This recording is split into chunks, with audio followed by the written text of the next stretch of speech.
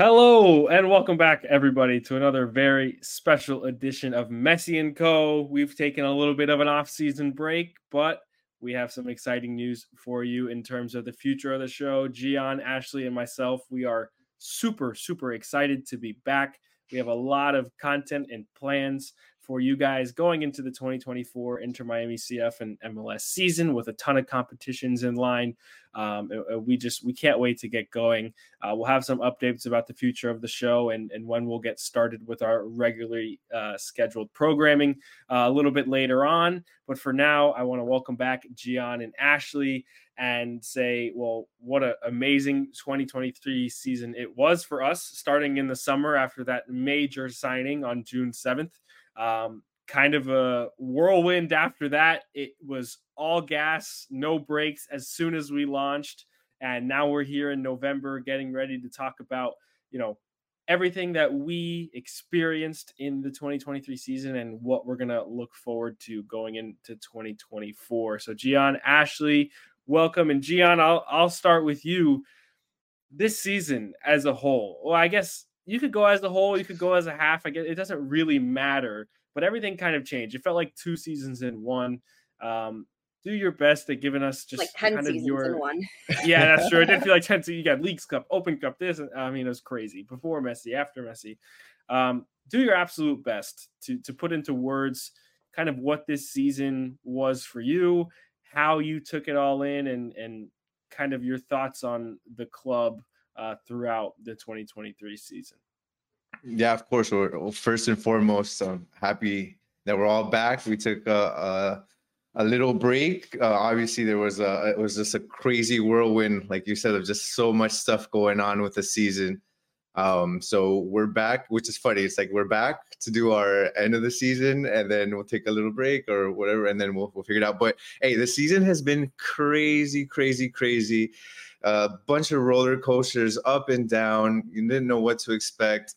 But so I guess just to frame this and as for a starting point for me, successful or unsuccessful? That's how I'm going to kind of look at this season, successful or unsuccessful. So I'm going to say that this season was, in my opinion, an unsuccessful season. That's what I think. I think it was an unsuccessful season with certain successes and good things along the way. And I know that's controversial because obviously we've spoken amongst ourselves, and I am not going to say how you guys feel yet. I'm going to let you guys speak for yourselves. But I will say it was an unsuccessful season. I think that I would go even as far as saying I think even the players would probably think it's an unsuccessful season. And here's why. I don't think that you can be at the bottom of the table, miss the playoffs, and say that your season as a whole was a successful season. I think that also is important to add context to that as well and say it was an unsuccessful season. They were at the bottom of the table. They didn't make the playoffs because there were a lot of things that came into play. As we know, there are a lot of injuries that came into play. There were coaching changes, and then just a schedule that was jam-packed that really put a lot of that made it very difficult on players from a mental perspective, from a physical perspective. It put a lot of strain on the coaching as far as game planning, not having enough time to game plan. So there were a lot of things to take into perspective when seeing was this a successful or an unsuccessful season. So now laying that foundation, okay, I think it was an unsuccessful season. I will say that although it was not the best season, I think that there were a lot of good things that we can point out throughout that season. Without saying it, I'll grade it at the end of of what I think. But along the way, because of all those injuries, we were able to see young players flourish, and to me, that was a bright spot in this difficult season. You were able to, again, unfortunate that we saw so many important players go down, but because of that, we were able to see players like Kremaski flourish right in front of our eyes that would not have gotten the amount of playing time that he did unless there was this need because of the injuries. We saw players like, Ian Frey, that unfortunately he got injured as well, but he did look very promising with the time that he was given. We saw also David Ruiz, who also is a player that would not probably have gone that amount of time. And we saw that he is a very promising player. Now he's playing for the national team. Like, those are really great and bright spots to say, hey, wow, we've got these players that are coming out of the academy that are important players. And man, we just got a preview of maybe something we would have seen maybe next season or the season before. So I think that was really, really important for us, and it was a bright spot. Then obviously you bring in Messi, incredible bright spot. Bring in Messi, that is game changing for MLS, the league, game changing for us, for Inter Miami, that brought very much immediate success, probably success that we did not expect the season, especially after the way it started. And then you also get two of the best players at their positions in the world with Busquets and Alba. So those are huge successes within this season. Then you go into the Leagues Cup and you win the Leagues Cup.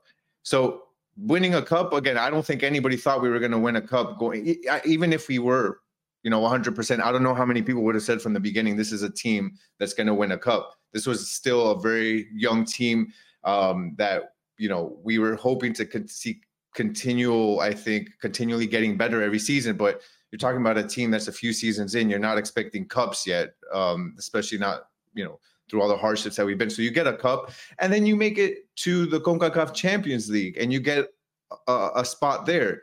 So that's another success. So I think, again, just adding context to it, like, all of this stuff made it harder for it to be a successful season. But all in all, there were successes within the season. So, I'm happy for more than anything, the second half of the season. There were a lot of smiles, excitement, celebrations that really, and after that first half, man, we were down as fans. We were really down, seeing important players go down, and just being able to see the second half of the season really, to me, was like, okay, next season is very promising for us.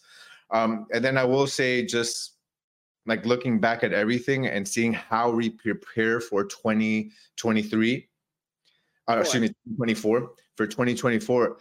Look, you're talking about Tata Martino that came in the second half of the season, jam-packed, full of games, game after game after game. And he said it himself many times that he and his staff didn't even have time to really game plan for the games that were coming up. They had 4 days between games.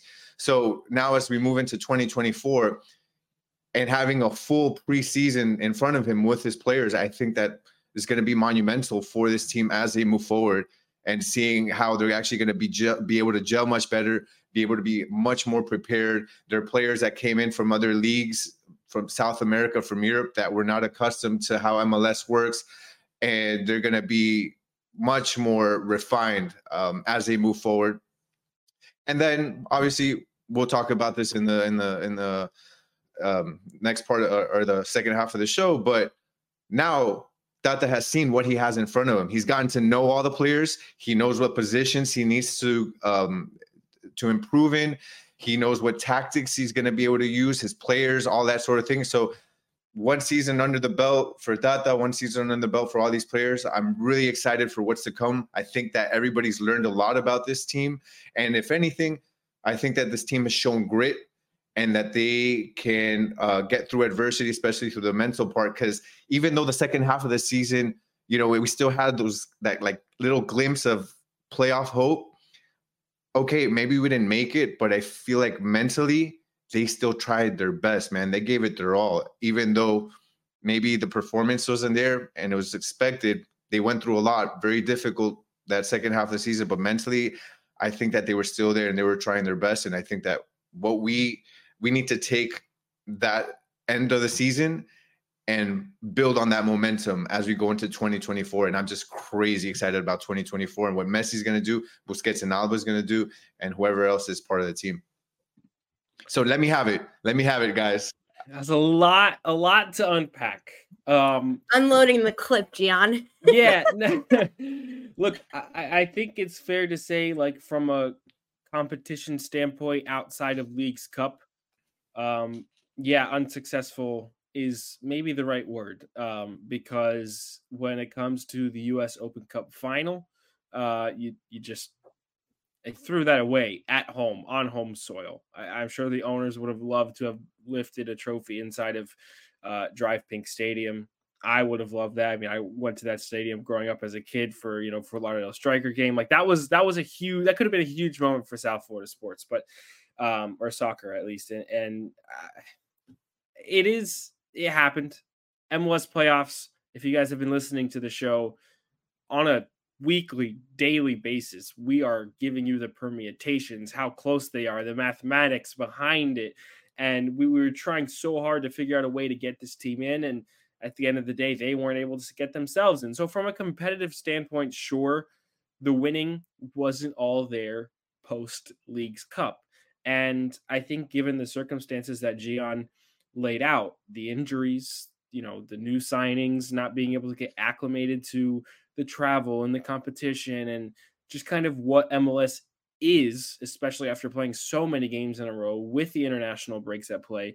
And I mean, I could go ahead and try and list the amount of injuries that Miami had from the beginning of 2023, starting in what was it, the third game against New York City FC, where Gregory went out for the entire season.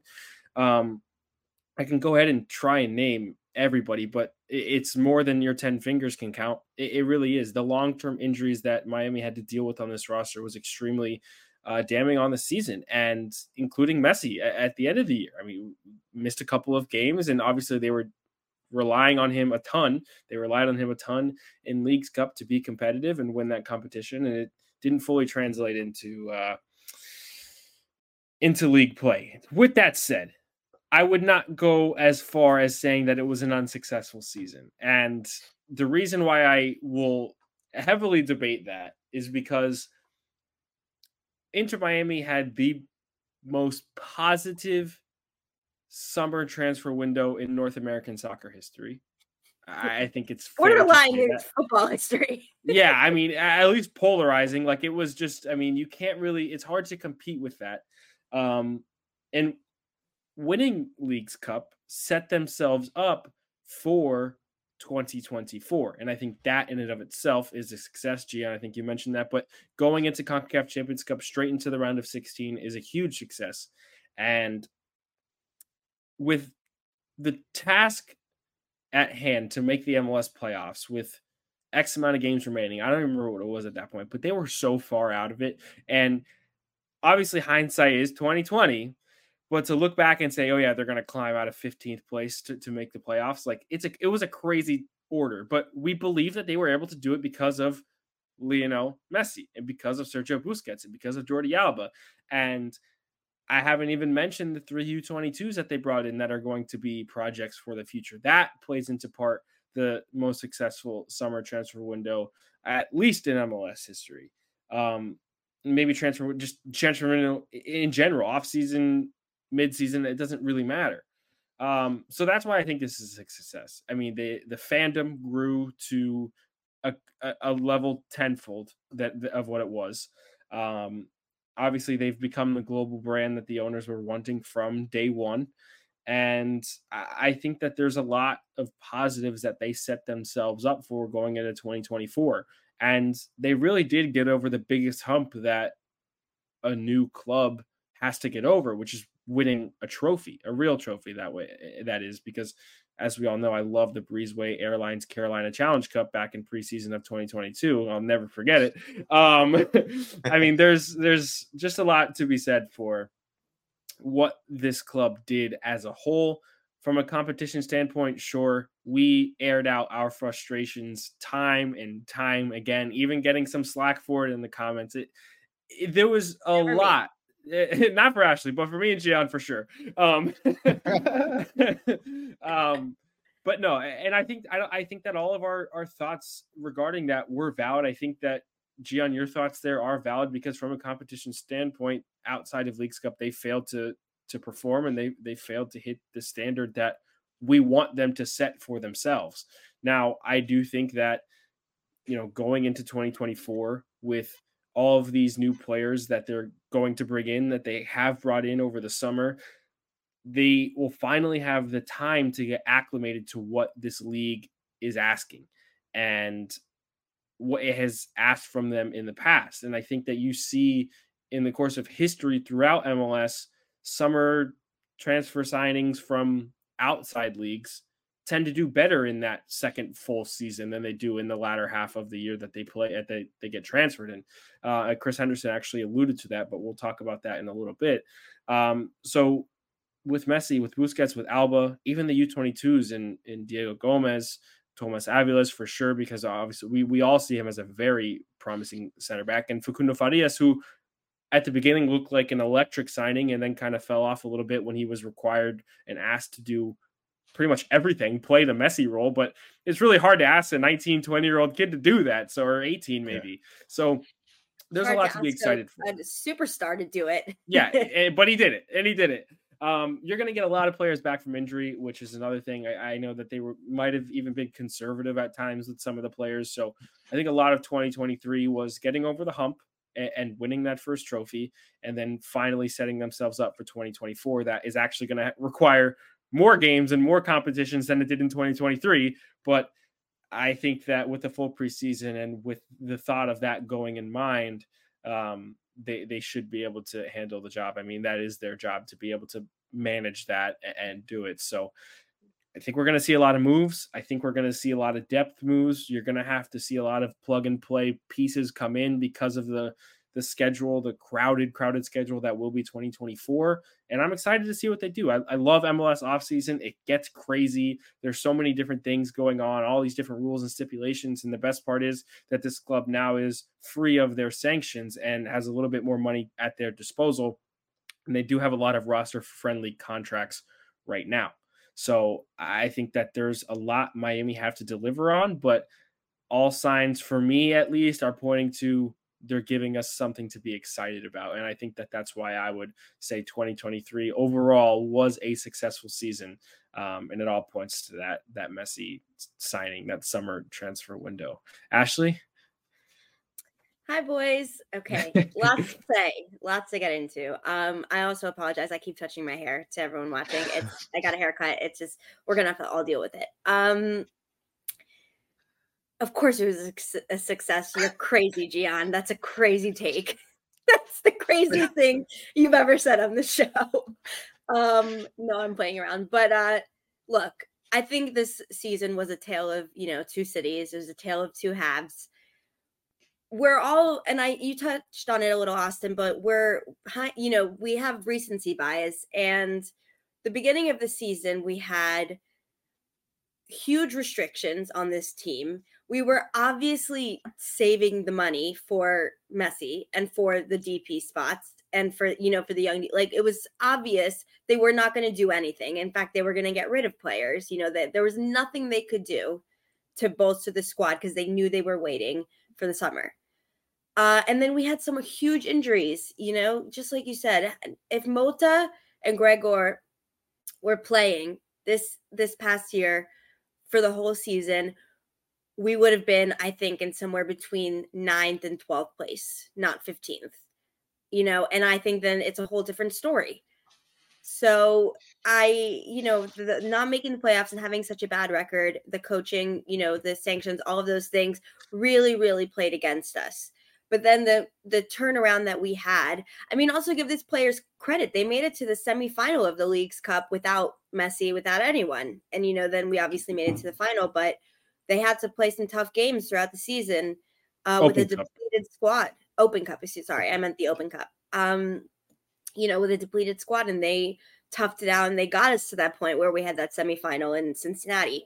So, but signing Messi, all of the money that is going into the club and to the infrastructure and to the future of this team, as Inter Miami fans, it's amazing. It's such a silver lining. There's so much to look forward to. We won the Leagues Cup. That's amazing that we won that. We made it to the final. Obviously, that performance had a lot to be desired from all of us, but still, we made it to the final. And, the playoffs aside, first of all, this playoff format sucks. So I hope they change it for next year, and I'm glad we weren't in it. But no, I'm glad we weren't in it. But look, we've had so many amazing moments. I think there's so many great moments to come. And so, yeah, I think it was such a success with the ups and downs because we started with a really bad hand. In June, we were dealt bad cards as an organization, some of them self-inflicted, but we had a bad hand, and we made it all the way to a flush, or I don't know, you know what I'm saying in my analogy, like we made it to a really good hand of cards, and that's difficult to do. And so, yeah, to me, it's success. It was fun. It was amazing. And the future is so, so bright. So, yeah, let's hear it. Now your take is crazy.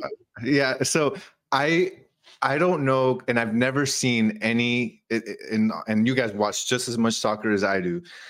I've never seen any team be at the bottom of the standings in the table, not win the like just, and say we had a successful season because we signed a player or we signed a couple players. A player?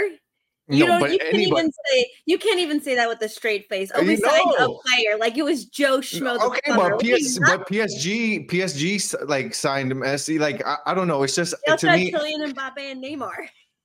I know, but like I think that you can have successes within a season, but this entirety of the season not be labeled as a success. Like that to me, I guess that's the disconnect between how I see things and you two see things. I don't think like I'm not like, oh, screw this season. Like it was a terrible season. No, I had fun more than anything the second half of the season, but the entirety of the season, I just don't think as a team, you're like, oh yeah, 14th place, lost a US Open Cup final, which we probably should have won, and be like, oh yeah, super successful season. Like, I don't know. Would you say though, Gian, other than like, let's just say like maybe an English giant club, that after winning a trophy that qualifies you for the Champions Cup, a la FA Cup, you would say a club had an unsuccessful season? I think it depends on what they were doing outside. Like I don't think winning, when you have three things to go for, I guess it also depends on like where you have things like priority wise. Like I think everything is based off of the league. Like you want to win the league, and then but from Miami standards, I mean, context has to come into play here. Their season got turned on their head. Or turn on its head. You know what I would say? Through. Inter Miami successfully turned their season around by winning Leagues Cup. By winning Leagues Cup. That's the success. They turned a very difficult moment in the club and successfully turned it around and built it into the next season. Because we could have easily ended this season like just terrible, and then the rebounding could have started like this summer, building the team this summer, bringing in free agents and getting ready for the 2024. I think they successfully did that like ahead of time. They built the team for 2024. They started building it at the end of 2023. Like that was the successful part. Okay, Gian, how about this? Now try not to be biased when you think about it, but if I were to say to you, no, I'm being serious. Are you going to talk about Campana?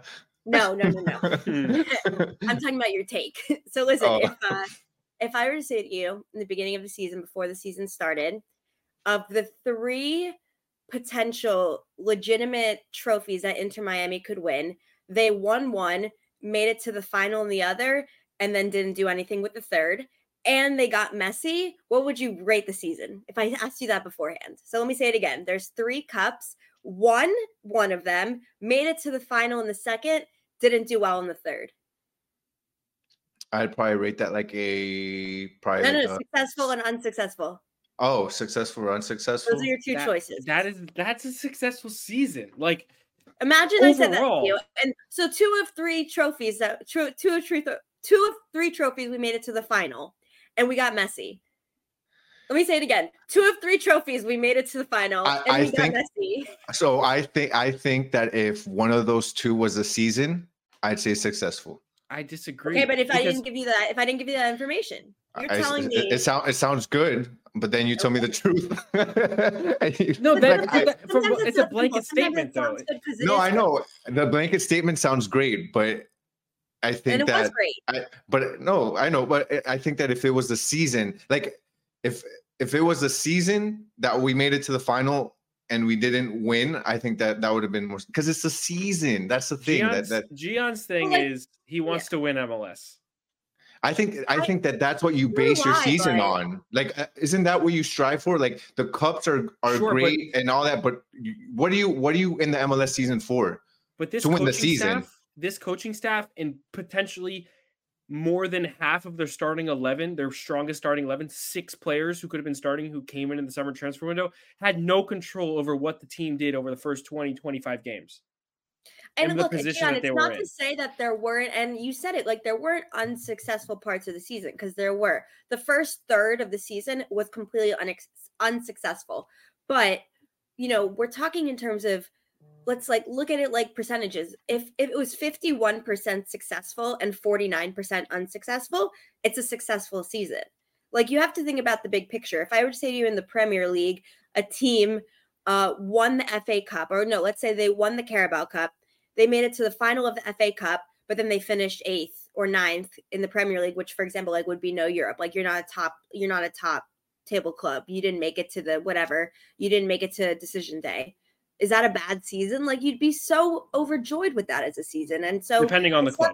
But that's the thing, though. I mean, guess if it was Manchester City, but if it's, freaking Crystal Palace, then that's But think amazing. about it this way too. I wouldn't even compare it to Carabao Cup, because Carabao Cup doesn't qualify you for your continental competition. But let's say they won the FA Cup, and let's say West Ham win the FA Cup. They finish 7th in the league, but they win the FA Cup and they come runners up in the League Cup, Carabao Cup, and they qualify for Europe. West Ham is a great example. They won a European that's trophy. A good season. They almost were relegated, but they won a European trophy. So now they're in the top of the league. So I think they had. I think they had a. So I think that's the thing. Is to me, it's two separate things. I think that I don't think it was a terrible season, but I guess that's where we measure things differently. Is the successful and unsuccessful for me? When I say that, is solely based on how they did in the season. That's all I'm basing it on. Like I think that's clearly the difference, that you can see a successful season despite them doing very poorly in the actual season. So I think that's the disconnect, because I agree with like what you said. It's not a bad, like I'm not going to say it was a bad season, because there was so much good that came from it. So like maybe that's our middle ground. Like I will agree, it wasn't a bad season, and I won't categorize that, because there was so much good, especially in the second half. My unsuccessful is purely on they were unsuccessful in the league, making it to the league. But I won't say it's a bad season. It wasn't a bad season. I would say this too, at least from my perspective, from how I had always viewed Inter Miami as a club, like from the beginning, and what I felt like they needed to do as an expansion team from 2020 was, I've said it on every show I've been on. Anytime someone has asked me the question, I've always said, find a way to get into CONCACAF Champions Cup. I don't care how you do it. I've even said that about the MLS playoffs. I don't care what place. I know. I don't care what place you come in the league, as long as you get to playoffs, because that's how American sports work, and you always have a chance. They finally gave themselves a fighting chance. So in relative context to prior Inter Miami teams and my expectations of the last 4 years as a whole, for what they did in Leagues Cup and for what they did in US Open Cup, minus the league play, because it was disappointing, even from the Messi era on, I would still qualify it as a success, because from the beginning, this team wanted to get onto that continental stage, and they finally accomplished that goal. And that's where I think, from a competitive standpoint, you can have the argument that, sure, they didn't get the chance really to prove themselves in league play, and the first part of their season was riddled by potentially, depending on your opinion, poor coaching and a ton of injuries, then turned into, like you said, Gian, a complete turnaround. They salvaged their season with Leagues Cup and set themselves up for 2024. So from a competitive standpoint, I don't know how much more, other than winning that game at home against Houston Dynamo in the Open Cup final, how much more you really could have asked of them. Because for a lot of the time, it was almost out of Inter Miami's hands. Now it did get into point, I think one of those weeks where it was actually in their own fate to be able to make the playoffs. But for the most part, they were still going to need other results to fall their way, even if they were to win out whatever at that point of the season. So the expectations from me specifically, were really high in league play, really, really high. But looking back, I say maybe that's a little bit harsh because they've accomplished the goal that I have been wanting them to accomplish for 4 years now. And from a competitive standpoint, I don't know how much more realistically I can ask of them, because now not only do they get into that competition, but they have the greatest player in the world and a couple of his buddies and 3 of the most promising players now in North America in the U22 DPs. And you still have Campana. You still have, a lot of other guys, a lot of academy products too. Also got Busquets and Alba. Right. Yeah. I think that when you add the context to it, like you did as in regards to like how this started as an expansion team and how they're building upon the previous season, I'll agree with you in that sense. Yeah, it was successful. Like with that context, and I'll go as far as, and I'll end my part of it at least. The first half was unsuccessful. The second half was successful. Sure. I'll take that. I'm going to take that as a win. Perfect. Yeah, exactly. So, and I mean, it's a how you define success. Yeah. And it's, I'm looking at it from more of a bird's eye view of just like, the growth and the potential, right? Of what we're going to be able to do, the tournaments we're in next year, the initial silverware, the new players. I mean, it's just so much positive. But okay, so let's move on to another segment, which is going to be a question that I ask you guys, and I'm going to answer it first, which is, who do we want to keep? Who do we want to go? Stay or go, right? There's a lot of different categories. And if you want, you can go into them, but it's, do you want to sell them? Do you want to let them walk? Do you want to try and trade them? Do you want to keep someone? Do you want to give them 1 more year, sign them to a big contract, et cetera, put them in the starting lineup? There's a lot of different ways we can go about this. And so we're all going to say one of each, and I'm going to start us off. Who I think has to stay is Noah Allen, because I think he will, but he's done a really good job. He's so young, and he's been dealt a hand where he's had to do things that not everyone can do, and have someone like Jordi Alba as his mentor. And now it's difficult in professional sports. We see it in the Premier League. There's teams that don't have a left-footed starting left back that can be really successful and be able to do both ends of the field. And while Noah Allen has a lot to learn and grow, he's a natural left-footed player who really has matured and grown a lot. And with Jordi Alba teaching him, because Jordi Alba won't be here forever. He's younger, obviously, than Messi and Busquets, but he won't be here forever. Noah Allen's 20, I think. I think it's super important to keep him and to have him continue to grow. Any comments on that before I give you the next one? 100% agree. 100% agree. I've got a Noah Allen bias, so I love it. Okay, great. So now my go. Now, let me cook, okay? Oh, God. Robbie Taylor. Oh, okay. Wasn't expecting that. Wow. I love that you both gave the same reaction. Why? Why Robert Taylor? That's not what I was expecting at all. Nah. I know. That's why I said, let me cook. So, Robert Taylor. I think that Robert Taylor was outstanding last year. Amazing. And because of that, his stock right now is very, very high. In fact, I think it's probably the highest it's going to be, because I think he's older than people think. He's in his late 20s, right? Like, I don't think he's not 22 or 23. No. He's in his late 20s, and his stock right now is very, very high. And so I think that Inter Miami will be able to get a lot of value out of him, whether it's to a different team in MLS, they can get a lot of value out of him. And that whether that comes in allocation money, trades, or maybe some type of bolster in the defense or midfield, I think they can get a lot of value out of him.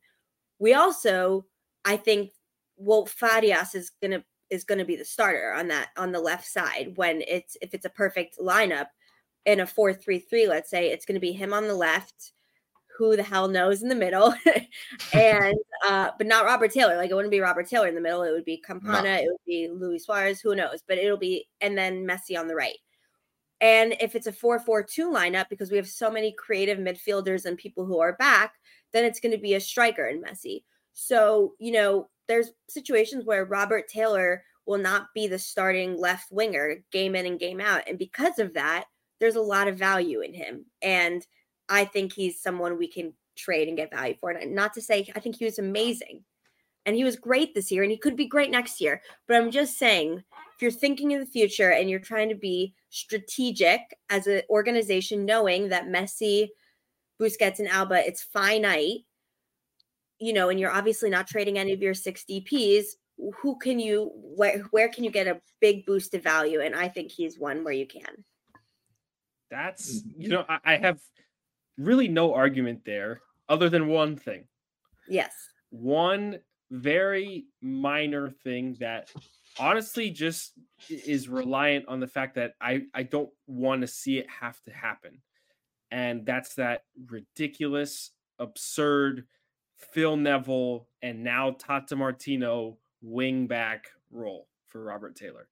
If they ever have to default to something like that because of injury and lack of availability in international breaks with the congestion of the schedule, all of that and rotation, that's one piece that I say, man, it would be really nice to rely on Robert Taylor right now to fill in that gap that we need to have filled. Whether but it's is that enough of a caveat that you would want to, get all this value out of him, right? Yeah. I don't exactly. I don't think that would stop any front office from offloading a player at their peak value. I'll say that. That is I will 100% agree with that fact, but I do think that we might look at each other in, let's say, June of 2023 and say, damn, don't you miss that Finnish guy running up and down the wing connecting with Messi?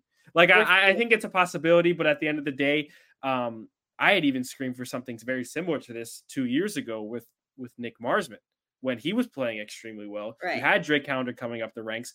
You're paying this keeper so much money, and he requires an international roster slot. You got to find a way to offload him. And, well, we all know how that turned out. Nick Marsman is no longer really with Inter Miami. They bought him out. So I think that, yeah, Ashley, your logic there is kind of spot on. I will say I agree with the logic as well. And even though it would hurt, it kind of makes sense.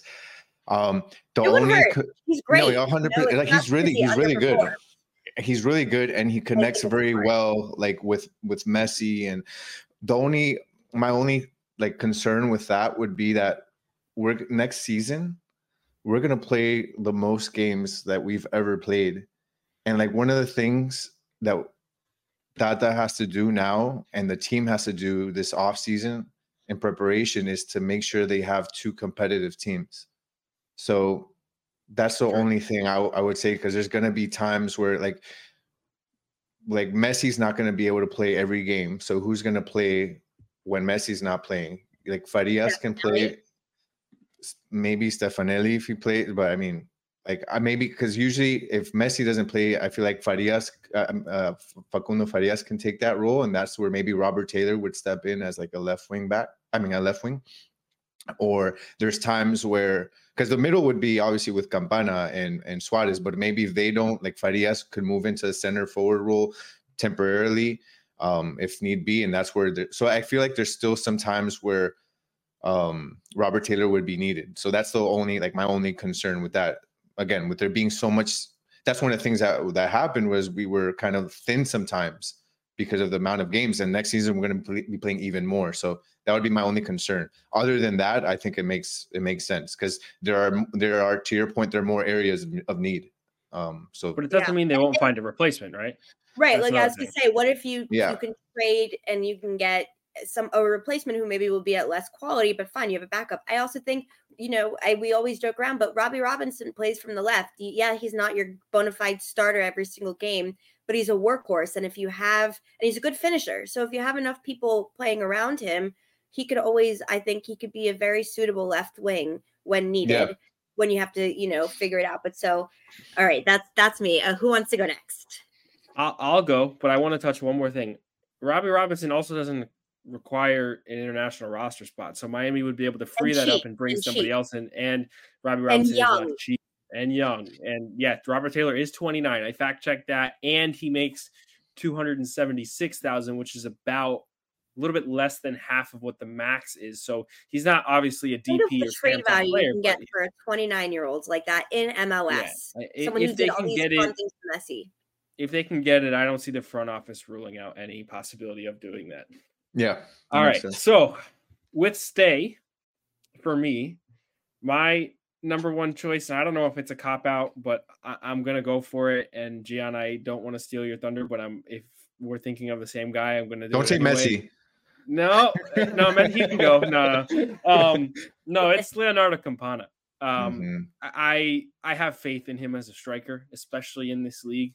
I think he could bring something to this team that not many strikers throughout MLS can. And, I think that they hit really, I'm not going to say they struck a pot of gold with signing Campana from Wolves, but in reality, this is a young guy that they can develop for years to come. And yes, it's been a couple of seasons, but he's still super young. He's still clawing his way into the national team. And we've seen the glimpses he's so good looking. Can't argue there. But we've seen the glimpses of great performance that he's put on, whether it's as a goal scorer, whether it's, the finisher from his head or from his foot, or even at times, I think it was in that FC Cincinnati game that we alluded to earlier, like the playmaking as well. Like he can whip a ball in, he can drop it and hold up play. I think that they should really take him on as a project, as a young player, and mold him to a creator like Lionel Messi, and he could find a lot of success. So that's my case for Leonardo Campana to absolutely stay. Don't cash in on any value that he has, and try and mold him into a player that fits well with the Tata Martino system. I think it's possible. I gotta agree with that. Yeah, gotta agree. Thank you. Well, thank you. And he has a contract. He just did a re-sign. He's making a lot of money, but still not to a point where it would detriment. It would be dead weight. So I think I agree. Yeah, and he's under that he could be under that he's in a weird specification in terms of the roster stuff, but that's a whole other discussion. To go, I actually have two players, and the reason why I have two players is because I put them in the same exact category of player. Okay. It's Coco Jean and Nico Stefanelli. Mm-hmm. I agree them two, I see as one player. And I think Nico Stefanelli has probably contributed a little bit more to Inter Miami during his tenure. And granted, Coco Jean has been injured, but even when Coco Jean was playing, I can't tell you what he does well. I don't know what position he plays. French. Yeah, that's all I got. And as for Nico Stefanelli, for the amount of money and for the international roster spot that he's on, I just don't see it as a valuable contract. And there was the one thing that I loved, and I mean loved, about Chris Henderson when he was first signed, is that he gets value for money, or at least he did with the Seattle Sounders. Coco Jean on $720,000 as a TAM player is blasphemous. Nico Stefanelli, even at that $400,000 price tag, which is $130,000 more than what Robbie Taylor is making, we know the difference in impact between those two guys, is blasphemous. So for me, I think you find a way to offload the Frenchman and the Argentine and bring in reinforcements to bolster your depth at wing, and go from there. Maybe try and find somebody within the league who is eager to come play for Inter Miami, who doesn't require international roster slot, because if they want to get other valuable players from outside of the country, they're going to have to start making some maneuvers and using allocation money to acquire these spots from other teams throughout the league. And they're at the cap right now.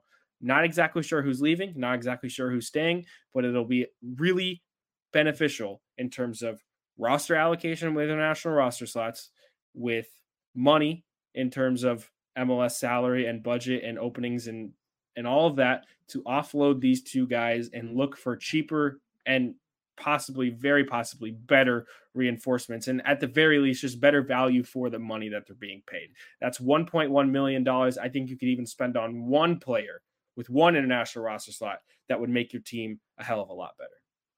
Yeah, agreed. Let me go quickly, and then Gian, you go, and then you go with your two.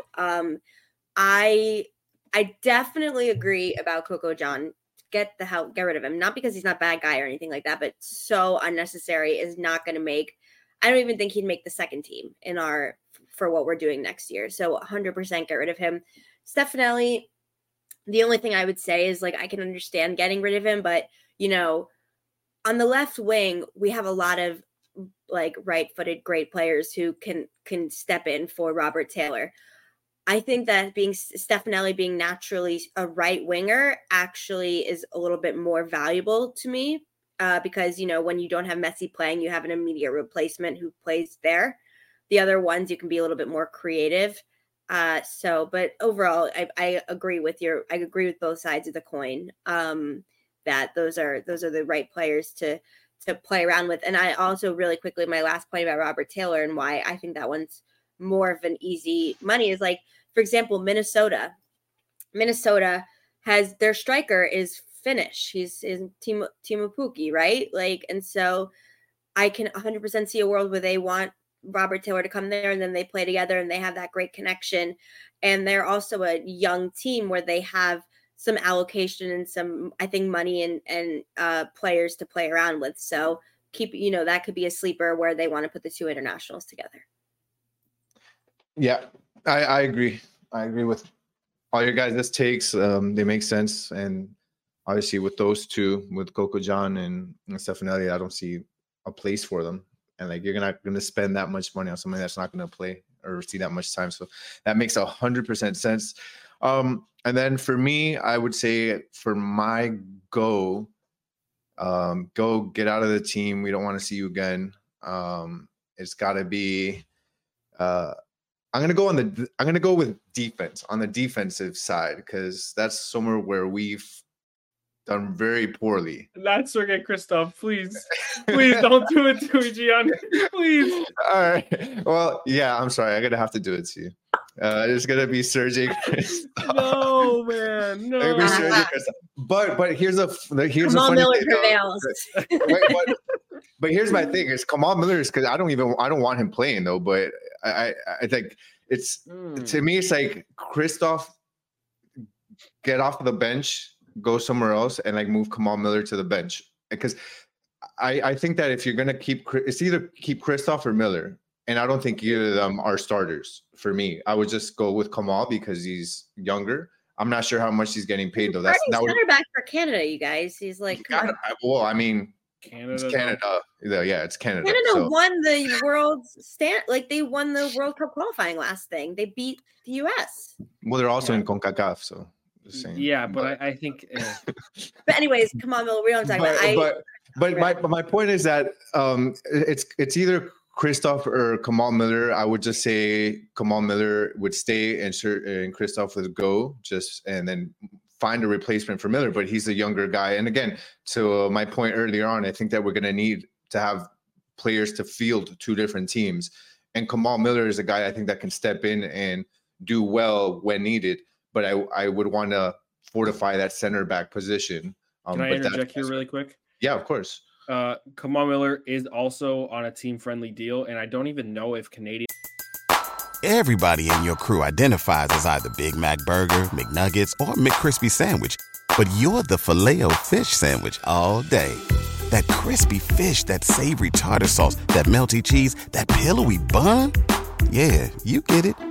Every time. And if you love the Filet-O-Fish, right now you can catch two of the classics you love for just $6. Limited time only. Price and participation may vary. Cannot be combined with any other offer. Single item at regular price. Ba-da-ba-ba-ba. Players require international roster slots, so that's another. So money wise, it also makes a lot of sense.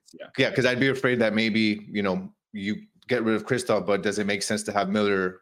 It does. If he's expensive, but it does money wise as well. So I think that you get rid of Kristov, you keep Kamal, and then you replace Kamal in the starting lineup. I'm also going to go DeAndre Yedlin. I almost said that, Gian. Yeah. I almost said that. I knew you were gonna say that. I'm gonna say DeAndre Yedlin because, man, like, thank you for your service, but dude, like, he has been struggling for us on the defensive end. He does not get back, and for as much as he goes up, he doesn't make that much of a difference on that wing.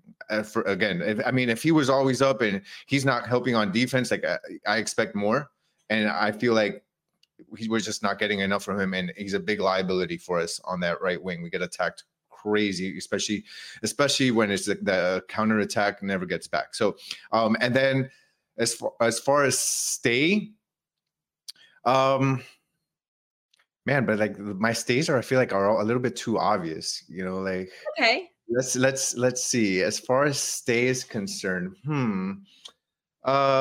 how about this? You kind of took one of my stays, which was obviously going to be Campana. So I'm going to throw out. I'm going to throw out one that you're going to say 100% no, just so we can keep this interesting here. Here's my go. One of my goes. I'm going to go with Drake Callender. I'm gonna go with Drake Callender. No. I'm gonna go with Drake Callender. I don't even know. End the show. I don't want to have this discussion. I'm gonna go with Drake Callender because he is worth so much money right now. No. Yeah. And I feel like CJ Dos Santos, if we take Drake Callender, use his money to fortify that defense, I think CJ Dos Santos can get the job done. No. And or that's David from De Gea. or De Gea if he comes. So I'm going to go Drake Callender. Turn the lights off. Who's your stay? You haven't given your stay yet. All right, my stay is going to be. Let's look at this roster really quick. I was so focused on the goals, I didn't think of a stay. But my stay is going to be. You know who it's going to be? It's going to be Dixon Arroyo. I just said that 5 minutes ago. I said you were going to pick the other Ecuadorian. Okay. Yeah, right, it's going to go to Dixon Arroyo. And here's why. Really quick, Dixon Arroyo, because I know he's not a starter, and I don't expect him to be a starter, but he is a solid fill-in. Solid. That guy's going to come in, make sure nobody gets past him. He's going to get back on defense if he needs to, play that center back position when there's a space there for him to drop back into, like to cover, when one of our center backs goes forward or whatever. He's solid. He does what he needs to do. He's not going to do anything magical or out of the box, but very solid. Yeah. Great backup to Gregor or Busquets if they can. So either that's what I'm going to play for a game. It's good to have him. Yeah. So I'm going to go with that. And then I'll wait for go ahead. I'm an open target, guys. What do you want to say? You're insane. Now, listen. Let's break down the nitty gritty of this statement that you put out there about Drake Callender. For me, in terms of this, let's not get so should I say like overzealous about this capitalizing on value kind of thing, because Inter Miami have owners who are willing to spend money. I do not think it is in their best interest to just capitalize on the value of their top performers. That's just not something I believe should happen. I don't think that it's going to happen in the near future for some of their academy products, because I think that they see them as projects. Somebody like Benjamin Krumeshki, who was reportedly scouted by Bundesliga teams, stayed with Inter Miami throughout the year. With Drake Callender, Gian, he's a homegrown player who is on a team-friendly deal, who just signed an extension and has been up in the running for MLS Goalkeeper of the Year, multiple times now, if I'm not mistaken, at least once. And to me, arguably, is the most impactful player outside of Messi on this roster. There is no other player besides Lionel Messi who I would say has more of an impact on the results of an Inter Miami football match than Drake Callender outside of Lionel Messi. I'm going to keep saying outside of Lionel Messi because I don't want someone to twist my words. But there is no way that I could ever see Drake Callender going other than if it's for millions and millions of dollars. That makes sense in my head. It doesn't make sense. Now, granted, if Drake Callender wants to leave and says, hey, I want to pursue an opportunity in Europe in order to try and make the national team roster going into 2026, fine. As a club, you do him a service and you make that that kind of call. And it's a tough one, but you do it. Or you give the man a raise. I don't care. But he has been so impactful for this club since he's come in. Well, I guess not since he's come in, because he came in 2020, but since he started to play, that it just doesn't really make sense. He's a calming presence. He's become a leader in the locker room, and he's somebody that doesn't take a lot of money and has homegrown status, which means he doesn't count towards the senior roster. He's an open roster slot.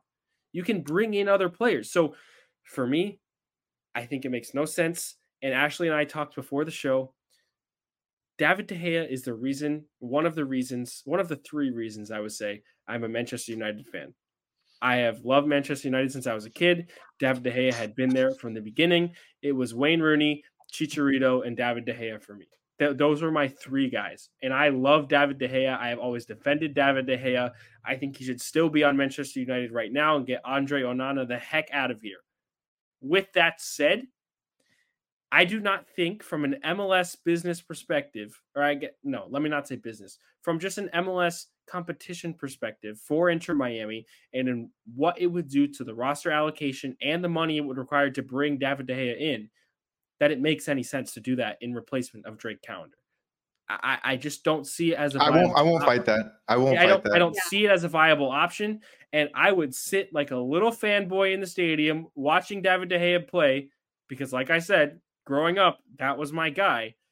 But man, Drake Callender for me is just it's a non-negotiable. It's okay, but non-negotiable. Wait, you said if De Gea is here, you're okay. I wouldn't be necessarily okay with the decision to get rid of Drake Callender, but if I see David De Gea in between the sticks and pink and black, like I'm not going to be like fully upset, but like that's what I think this. I agree. Like I think, but it doesn't make sense. That there'd be like, there's like a 2 or 3% chance that you would ever want to get rid of Callender because of all the value he has, and he's such an important part of the team. I would say the one caveat would be, if you get David De Gea and he wants to play and he plays, and you can then trade and get a ton of value out of, or sell and get a ton of value out of Drake Callender, you do it, but only for like David De Gea or someone of that stature. If it's not that, I agree. It's not worth that makes sense. Yeah, that makes sense. And then offline, I'll have because I don't know if I heard right. There's no way that Austin said his top guys at Man U, one of his top guys was Chicharito, right? I think I heard that wrong. We'll have a sidebar. We'll talk about that offline because I don't know. Yeah, his internet disconnected because of that tape. I want to show you how much I love David De Gea and how much I don't want him on Inter Miami. But you accidentally said Chicharito, just so you know. Look at this. I'm telling you, like this was my guy. Nice. This was my guy growing up. This was a little bit later than. Did you play goalkeeper?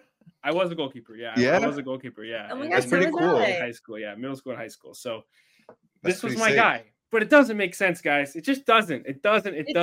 But sometimes things don't make sense. So, but I agree. Okay, so I think that was a really good segment, and I think that sound off in the comments. We'll put something on social media too about people's opinions on which players they want to see stay and go. But yeah, and I think kind of to close this out, you want to maybe give us a little bit, Austin, about Chris Henderson's press conference today and where he sees the club going, and then season 1 will be finished for us.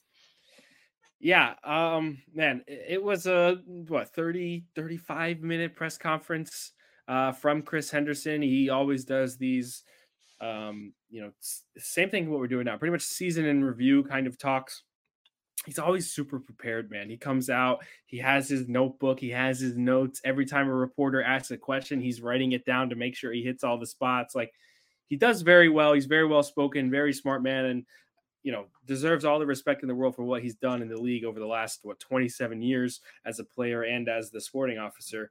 And there are a couple of takeaways for me with this. And he was asked about a ton of things. He had mentioned actually Drake Callender, since we're on the topic, by name, without being directed twice or 3 times. And then somebody finally asked a question about Drake and pointed out hey, by the way, you've named him 3 times already. Is can you give us the updates on Drake and like how you guys see him as a player in the future? And they just had, he kind of just went over how good Drake has been for them and the development that they've seen and all of that. So I thought that was really positive, even though Gian doesn't want to hear that. No, that's not true. There was a couple of other things that I found interesting, and I do want to start off with one that I don't know how many people picked up on, but it was about Emerson Rodriguez and his status as a loaned out player to Santos Laguna. And Emerson Rodriguez came in as a U22 DP. You have 3 U22 DP slots. All of them were used up in the summer transfer window.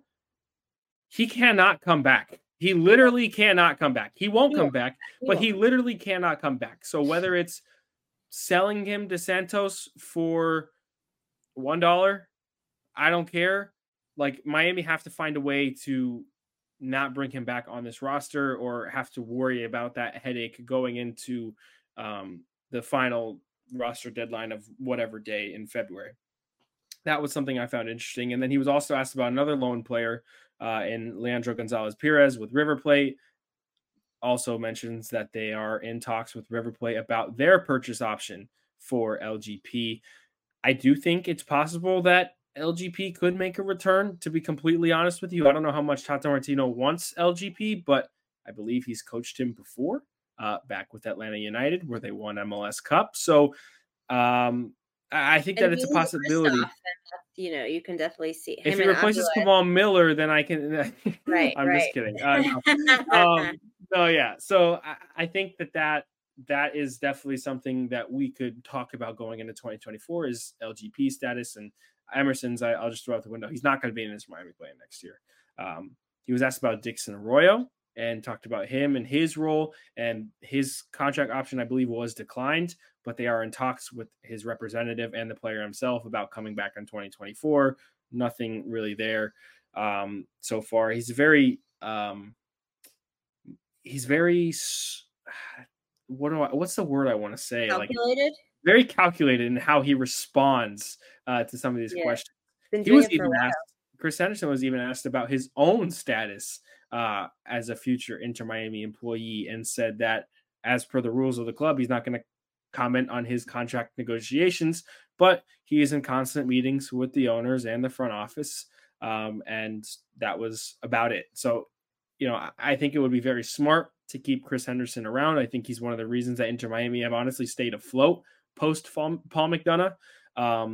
And I think it would, he knows the league better than any sporting officer around MLS. And it only makes sense to have him there. And now he has all of the money at his disposal without the sanctions, the allocation money and whatnot. And he talked about that as well.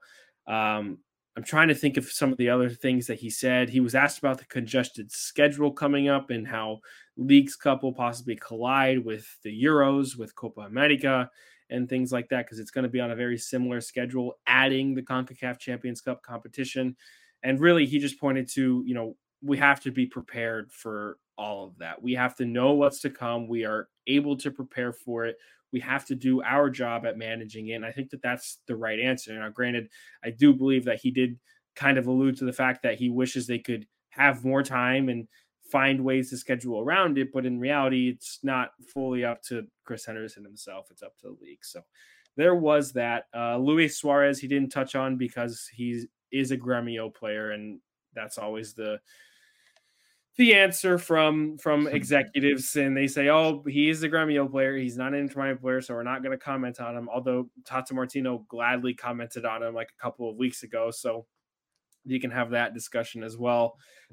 Really, all in all, it was kind of everything that you expected to hear and maybe even wanted to hear from your CSO, and there wasn't really anything polarizing that he said that like made you turn your head. There were a couple interesting caveats, but all in all, it's a lot of focus on the 2024. And the one thing I did love hearing was that they do want to prioritize that CONCACAF Champions Cup. He does realize the value in it. He has, seen Seattle's success in that competition. He's seen other MLS teams fall short of getting to qualify for FIFA Club World Cup. And he knows what that would mean to an MLS franchise.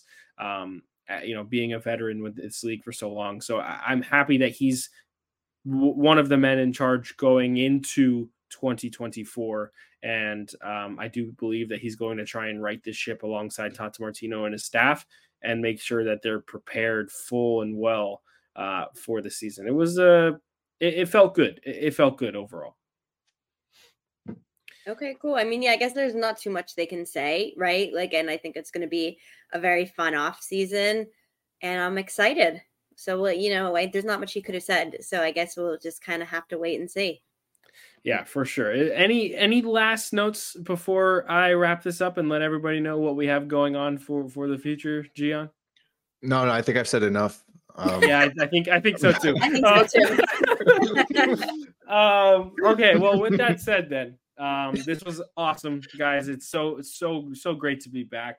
That was our Inter Miami CF 2023 season in review, the Messi and Co show, bringing it to you. And we want to say this: thank you for everything, all of the support over the course of the last 5-6 months.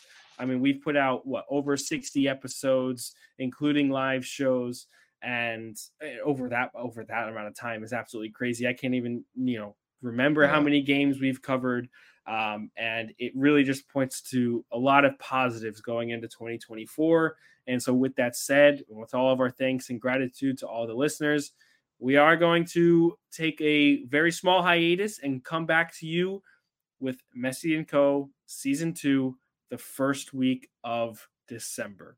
Ashley, Gian, myself, and Alejandro will be here to provide you coverage of Inter Miami and Lionel Messi, of course, going into 2024. December is normally when all of the offseason stuff starts, the schedule release, free agency, the draft.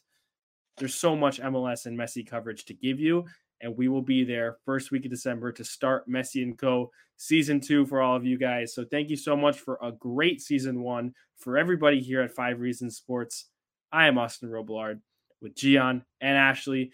It's been so great to do this, and we will see you guys next time.